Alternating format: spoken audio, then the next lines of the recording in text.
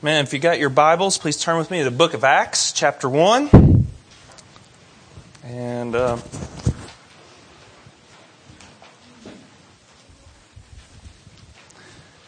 we're going to look at the final moments of our Lord's ministry here on earth. Acts chapter 1, verses 4 through 11. And while staying with them, he ordered them not to depart from Jerusalem, but to wait for the promise of the Father, which he said, "You heard from me, for John baptized with water, but you will be baptized with the Holy Spirit not many days from now." So when they had come together, they asked him, "Lord, will you at this time restore the kingdom of Israel?" He said to them, "It is not for you to know times or seasons that the Father has fixed by his own authority, but you will receive power when the Holy Spirit has come upon you. And you will be my witnesses in Jerusalem and in all of Judea and Samaria and to the ends of the earth." And when he had said these things, as they were looking on, he was lifted up, and a cloud took him out of their sight. And while they were gazing into heaven as he went, behold, two men stood by them in white robes and said, "Men of Galilee, why do you stand looking into heaven? This Jesus who was taken up from you into heaven will come in the same way as you saw him go into heaven." Let's pray. Lord, we thank you that every little detail of your ministry is important, and how much more so your ascension. Lord, I would ask by the work of your Spirit that you would seal on our minds eternal truths. Truths not just only for knowledge purpose, but truths that teach us how to live for life eternal. Truths that can benefit us here on earth. And truths that mature us into your children. Please speak through me today. And I ask this in Jesus' name. Amen. Well, as you all know, a couple weeks ago we had an air show down at the base. And you all were very kind and gracious to pray for that air show. We had almost 200,000 visitors at the base. It was quite an undertaking. And when you have something like that go on, there are quite a lot of details. Boxes to be checked. Things that need to be done in a certain order and in a certain way. Because security, as you know in our day and age, is at a premium. Well, after you go through everything that was done, there was one important detail that needed to happen. And that was to happen on the Monday after the air show. You see, in the Air Force, one of the things we must do whenever there is a large performance, or we have the Blue Angels, well, those are the Navy guys. We won't comment on them. But we have the Thunderbirds in town. There we go. Whoever it might be, performing all these things and all these people, civilians coming in, there can be a lot of trash left out on the base. And one of the things about aircraft is they are very sensitive. Extremely sensitive. So sensitive that any little thing left out on that flight line can be an absolute hazard to that aircraft. And so at 6 a.m., the whole base, and I mean the whole base, got up and walked right next to each other and walked that whole flight line to make sure there wasn't the single little speck that could have been out there to damage some engine. A wad of paper could be $1 million accident. That's how important that walk is. So too, when we look at the life of Christ, we often look at his birth, his teachings, his death, and his resurrection. And that sort of gets all the big flair. Sort of what catches all the attention. But what we miss is this sort of little ending point. His ascension that teaches us some great eternal truths. And that is what we're going to look at today. Because just like that walk that we did, I believe it's called a fob walk. If we do not do that, we do not look at his ascension, then we miss some of the most important parts of our Lord's ministry. And that is where we're at today. Last week we looked at Jesus' marching orders to the 11, didn't we? He gave them a couple of them. Remember, the first one he did was after 40 days, he appeared to his disciples. Now, we don't know the exact reason why there was 40 days, but the Lord chose that. And during those 40 days, he appeared to Mary first, and then to Peter and the 12. And Paul tells us he actually appeared at one time to more than 500 eyewitnesses. They all saw the risen Christ. And during that time, Jesus wanted to answer the doubts they had, as we saw last week. He wanted to show them the truthfulness of His victory over the grave. He allowed them to touch Him, to see His wounds in His hands, in His side, and in His feet. He even ate fish in their presence to show them that He did possess a real body, a resurrected body. And He did this to show them, to help them to believe in the miraculous, that He did indeed conquer the grave. Next, we saw too last week, to help them grow in their faith, is He opened their minds to Scriptures. He showed that the law, the Psalms, and the prophets all point to the God-man, Jesus Christ. That was the work of the Holy Spirit, enlightening them of the eternal reality of God's Word, that it all points to Jesus, that there's this single crimson cord that runs through the tapestry of God's redemptive history. And that cord sort of points to one person. It sort of gives us an image of Jesus. It's all about Him from beginning to end. His work of redemption and saving mankind.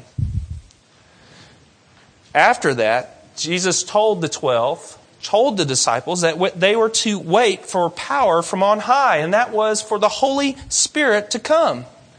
But you notice in our text today, the 12 had a question, didn't they? It's sort of like that one burning question that everybody wants to ask. That's all on their minds. And so they asked Him a question. And the question was, when would the restoration of Israel happen? When would Israel be restored to its glory and its greatness? And notice what Jesus says. He doesn't answer the question of time, not the issue of restoration. He sort of assumes the fact that the restoration will sometimes happen, but He tells them it is not for you to know the times or the seasons. It reminds us of Calvin's favorite verse, Deuteronomy 29:29, and the secret things of God are left to Him, but those things are revealed, are given to us to know God. This was one of the things that God said, that's far enough, man. I can't let you know any more than this. And so we're cautioned there not to go further into that speculation, just like the 12. But the one thing Jesus did emphasize, and what none of us should miss, is our mandate, our call. And that is for us to be witnesses in Jerusalem, in Judea, and Samaria, and the remote ends of the earth. That is all our mandate. If we follow Christ, if we are a believer of Him, if we are a child of God, we are to witness for Him. We are to testify about who He is. And that was our marching orders. But as those final words were given, something happened. Jesus ascended into heaven. His ascension is quite different from the other ascensions in Scripture. We have Enoch and Elijah. In those cases, a chariot of fire, we're told, swept these men up and took them into heaven, showing that the power was not of their own. But in Jesus' case, there is no outside resource needed. It is all of His own doing and of His own power. He rises from the ground up into the sky until a cloud conceals them from His sight. Now, please notice something about our Scripture. The disciples at that time don't leave. They continue to stare into the sky. This had to have been one of the most captivating sights that a person could ever see. The resurrected body of Christ rising up into the clouds and then into heaven. So captivating was this sight that two angels sort of had to interrupt the whole scene, didn't they? Did you catch that? They're spellbound. They're awestruck. And the angels say, "Men of Galilee, why do you stand looking into heaven? This Jesus who is taken up from you in heaven will come in the same way as you saw Him go into heaven." Now, obviously, in our modern age, we're accustomed to Superman or a whole multitude of superheroes. We've seen on the big screen people fly up into the sky and disappear. But this was an absolutely impressive sight. No one like this had ever went to heaven on their own. And notice the fact is that he went into heaven. The writer of Hebrews tells us that Jesus has been exalted above the heavens. He is now in heaven, in a specific location, in the very throne room of God. George Fuller, one of the teachers at Westminster Seminary, wrote this: "We also understand that Jesus' ascension involves a change of state as the curtain closes, not to open again until his return. The eye of our body cannot now see Jesus, but that in no way reduces our assurance in his existence with the Father and his continued ministry." Joseph Alexander, the first professor of Princeton Seminary, commented it this way: "Our Savior did not vanish or miraculously disappear, but simply passed beyond the boundary of our vision." And how true. You and I are not permitted. We are limited. We cannot see into the throne room of heaven. Jesus is now outside our vision, but he is there at the right hand of God the Father. Now, often in the writings of Jesus, as I said before, we focus on his birth, on his life, his teachings, on his death, on his resurrection, the work he did on the cross, his atonement, but not as much as focused on his ascension. And there's 4 things I'd like to share with you that we really need to understand what's true about his ascension. And first, they are his position, where he's at now, his replacement, his intercession, and his company. So the New Testament writers tell us that he ascended to the right hand of God the Father. What does that mean? Well, the right hand is a position, is it not? It's a position of authority. In the Air Force, we have a thing called exec, an exec. And it's a short term because in the Air Force, we always like to acrosticize or put an acronym to anything and everything and make our own little language. And we call these guys, or ladies, execs. And that stands for executive officer. Who executive officer is this? In every Air Force base, there is a wing. At Davis-Monthan, we're called the 355th Fighter Wing. And there is a commander. It's General Paul Johnson. He is the commander. And under him, there are 4 group commanders. They're all colonels. There's mission support group, there's the ops group, the medical group, and the maintenance group. And each one of these folks, there's a colonel, a commander in charge of that. And all the squadrons are under them. But next to each commander is an executive officer. Now, why do we have that position? If they're not the commander, why do we have an executive officer? Well, the executive officer is the one who pretty much runs everything. They do all the details. And their goal is to free up the commander so that they might think and understand the issues that need to be done. So they're not caught up in all the busy work. That is the work of the executive officer.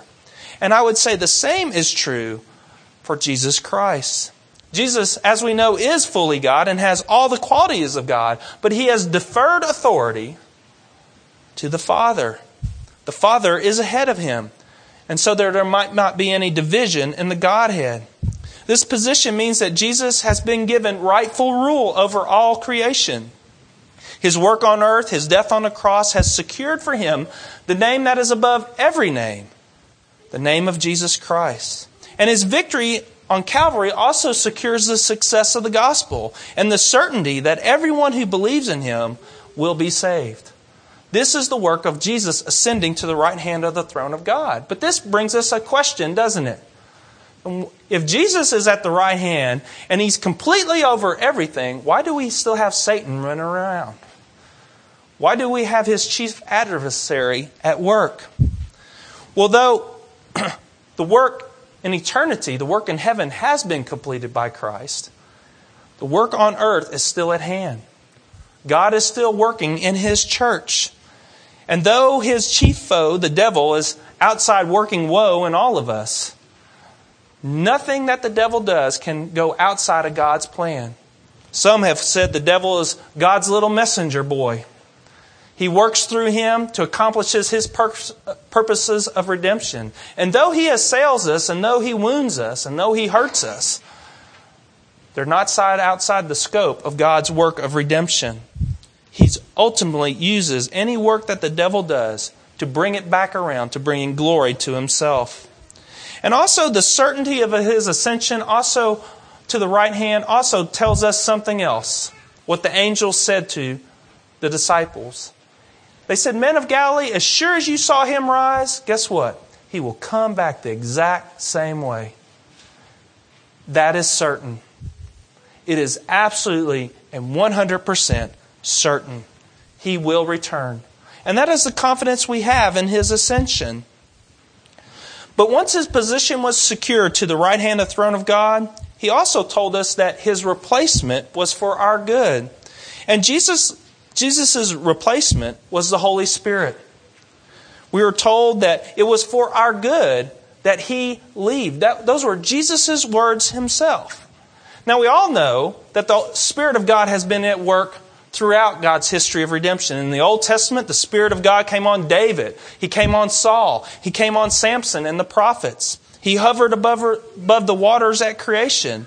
Yet his ministry was not to its fullest until after Jesus's. Because at Pentecost, we're told in the book of Acts, the Spirit of God was poured out on mankind.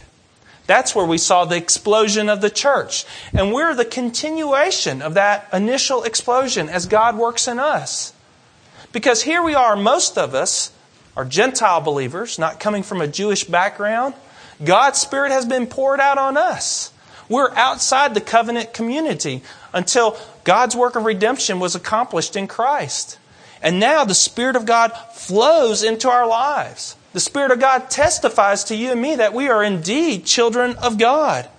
And that one day He will seal us for the day of redemption. That we will be with Christ for all of eternity. That is another result of Christ's ascension. But not only is He at the right hand, and not only are we blessed with the Holy Spirit, there's a third thing we should notice too that happens. As Jesus ascended to the right hand, His work continues. And His work is chiefly that of intercession.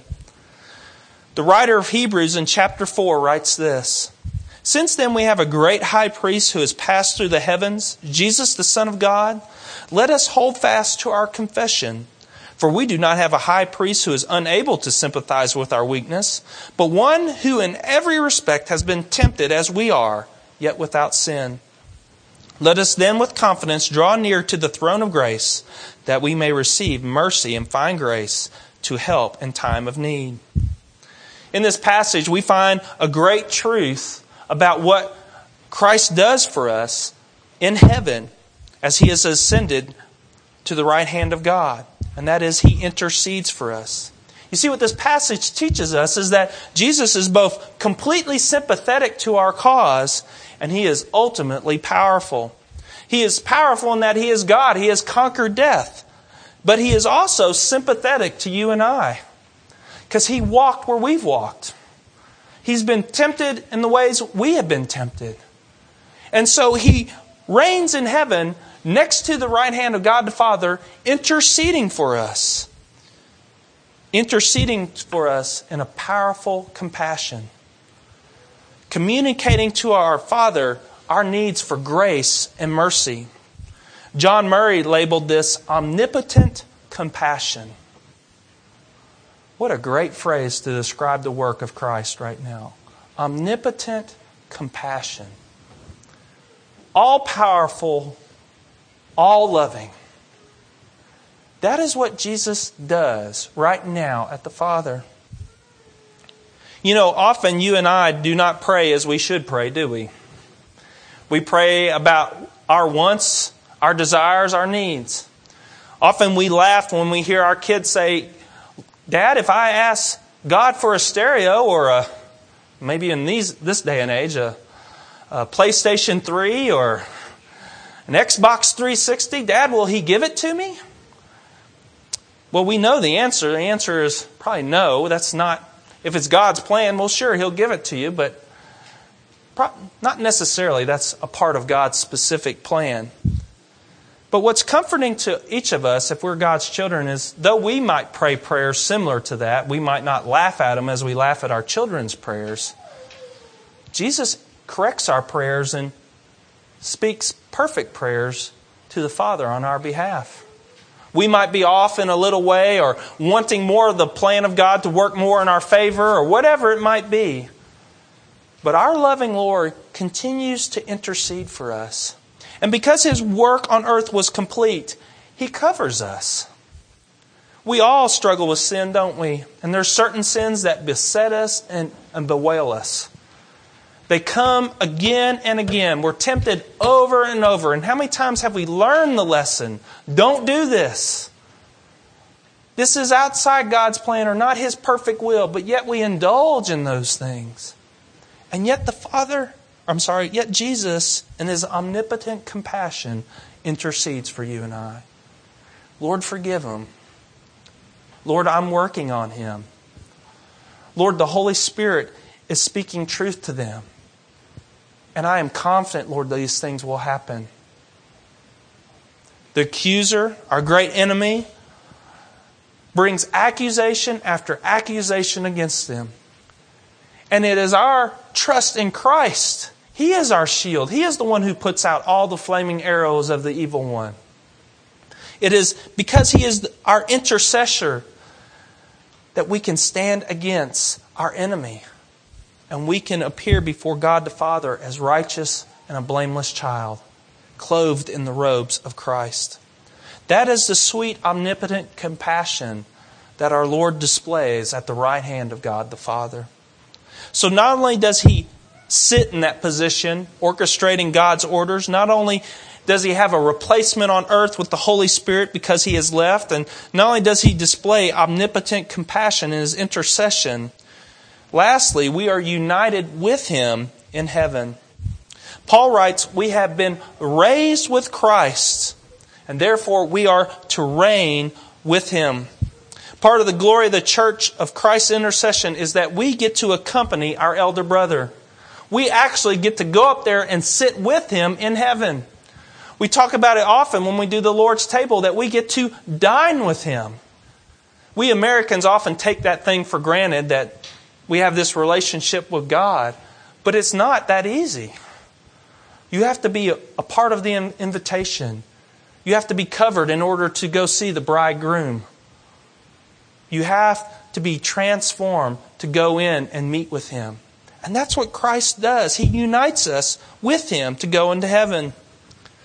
Paul writes this in Colossians 3. If you have been raised with Christ, and if you're a child of God, you have, then seek the things that are above, where Christ is seated at the right hand of God. Set your mind on things that are above, not on things that are on the earth. For you have died, and your life is hidden with Christ in God.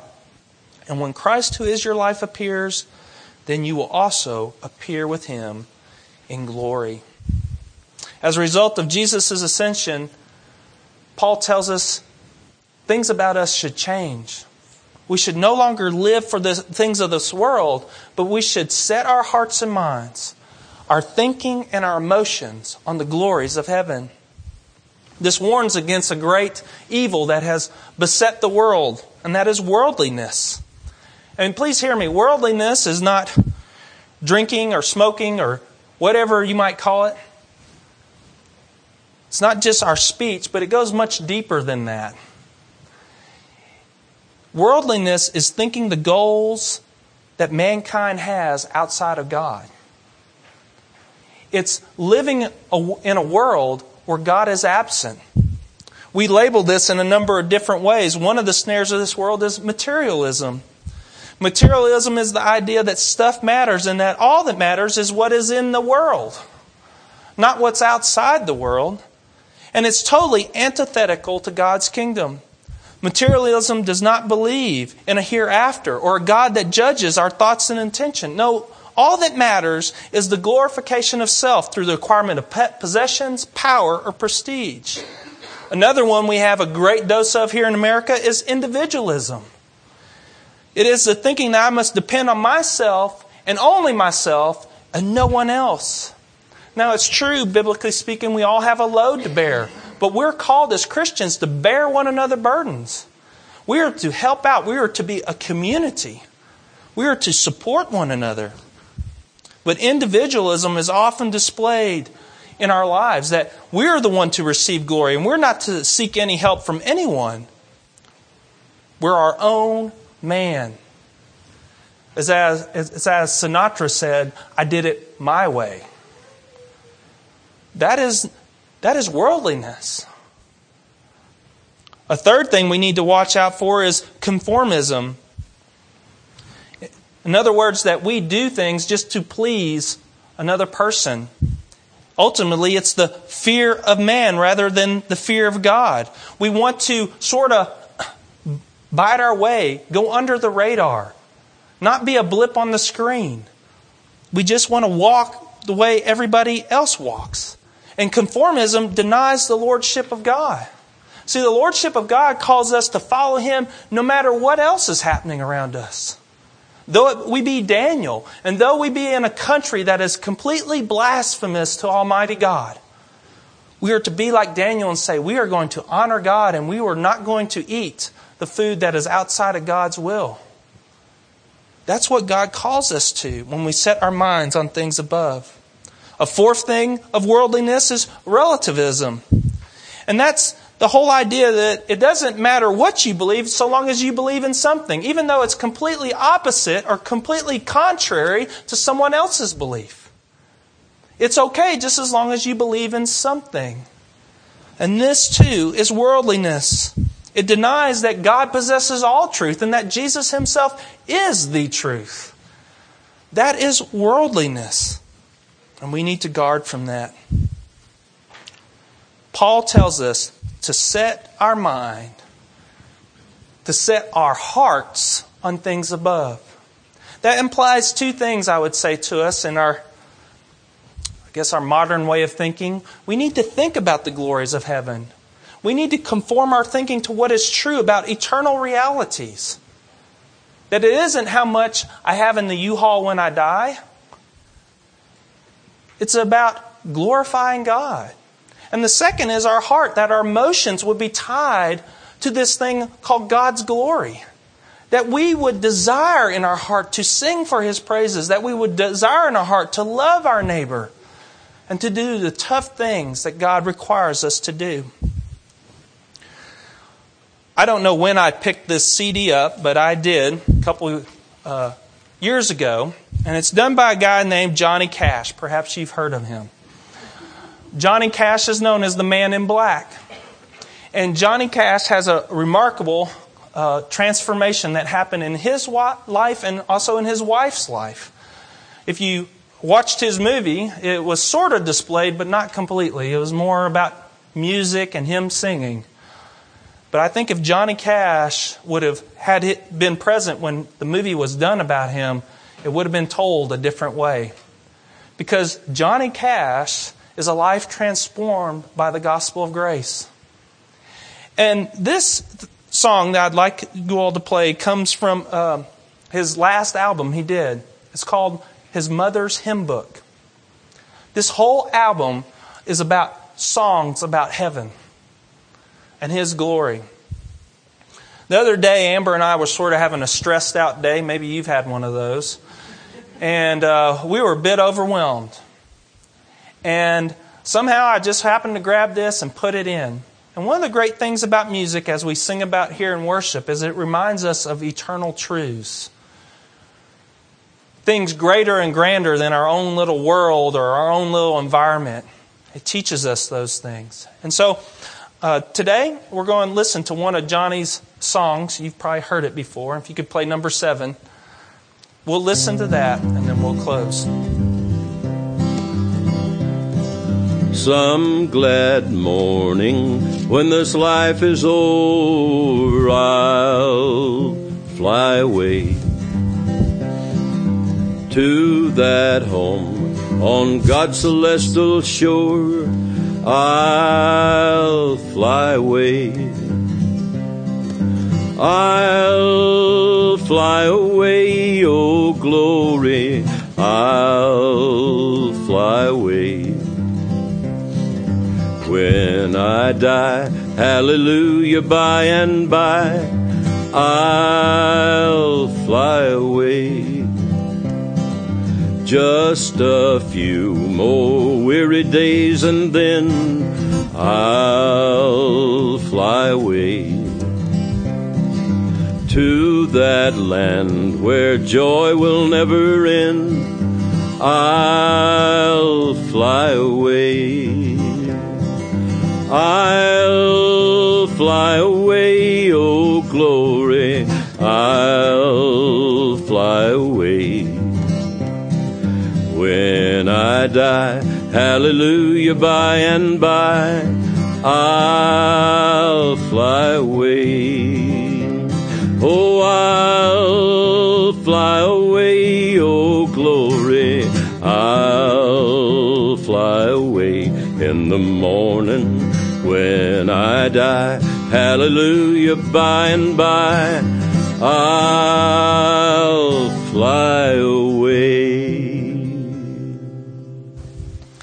Amen. You know, we need to be reminded of those things, don't we? And that's what it means to set your heart and your mind on things above and not on things of this earth. Because that's our hope. All these things of earth, they're weights and they're cords that tie us down. But when we meditate and when we delight on things of eternity, that expulsive love that Thomas Chalmers preached of pushes out all these other things. Because that's how transformative is the love of Christ. And that is our hope, that we will one day be with Him for all eternity. Let's pray. God, we do thank You for Your work in each of our lives. And I want to thank You for Your work that You did in Johnny Cash's life. How You broke a man and transformed his song to a song of glory. To where when he died, the very last thing he wanted to make sure that he wanted people to remember him by was where he was going. And Lord, may that be true of us. That we point people to where we're going. This isn't our home, Lord. Our home is with You. And we thank You, Jesus, that because of Your work, Your ascension, one day we're going to get to reign with You. And every day will be like the day before. And every day will be more and more glorious as we get to bask in Your infinite love and see You for all the delight that is true in You. Oh Lord, forgive us for not having hearts set upon You. And Lord, I would ask that You would create in each of us a hunger and thirst, desires that long for that eternal home, that long to be with You. Lord, help us to be witnesses to these truths. And we ask that all in the mighty name of Jesus. Amen.